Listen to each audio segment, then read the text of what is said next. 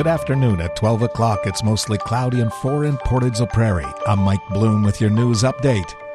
With school being back in session for about a month now and flu season now approaching, the Portage-la-Prairie School Division is now looking for more spare bus drivers. Shelley Anderson, Supervisor of Transportation, says that after 2 years of not needing as many bus drivers, there's a shortage of spares in case one of the regular drivers gets sick. She says the spare bus drivers are just as crucial as the usual drivers. They're very important to cover routes for drivers when they're off sick or have a medical leave or bereavement time off, and also to accommodate field trips for school students and sports trips for the team. She mentions that even though they have a shortage of spare bus drivers, condensing the routes is not an option, as the routes are fairly lengthy and time-consuming. Go to Portage Online to see how to apply. Municipal elections are taking place on October 26th, but there are other related elections to take place afterwards. Tuesday, the arm of Portage-la-Prairie Council unanimously nominated Reeve Cam Blight to consider the position of president for his second term with the Association of Manitoba Municipalities. Blight says he feels this has allowed him to have been involved with some great changes that took place through the association. Well, I'm very appreciative of the RM Portage Council for nominating me to consider running for the presidency of AMM.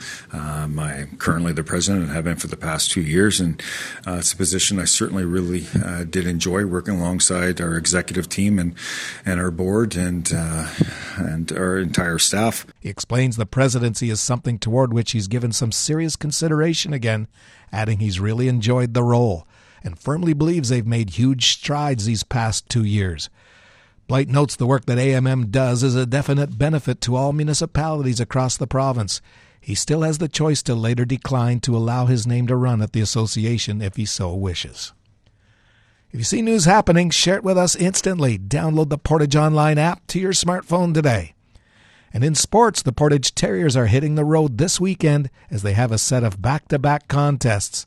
The Dogs will be starting off the weekend in Swan Valley tonight for their first meeting against the Stampeders this season. Portage went up 3-0 in the first period of their last game, but gave up 2 goals late in that frame, which made it a competitive contest the rest of the way. Forward Matt Weisner says they can't let their foot off the gas when they're in the driver's seat. It's hard. Mistakes are going to happen.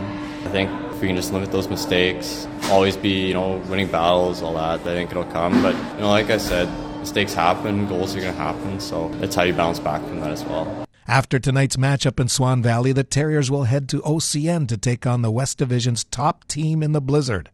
Puck drop for both contests is set for 7 p.m. You can listen to both games live on CFRY. And that's your local news. Today, a few rain showers or flurries ending this afternoon, then a mix of sun and cloud. High of 8. Tonight, partly cloudy, and it'll become cloudy near midnight with 30% chance of showers overnight and a low of 3.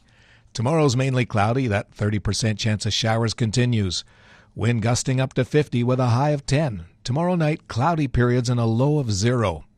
Then Sunday's a mix of sun and cloud with a high of 6, and Sunday night clear with a low of 5. Around the region, Brandon is mostly cloudy and 4. Winnipeg has a light rain shower and it's 2.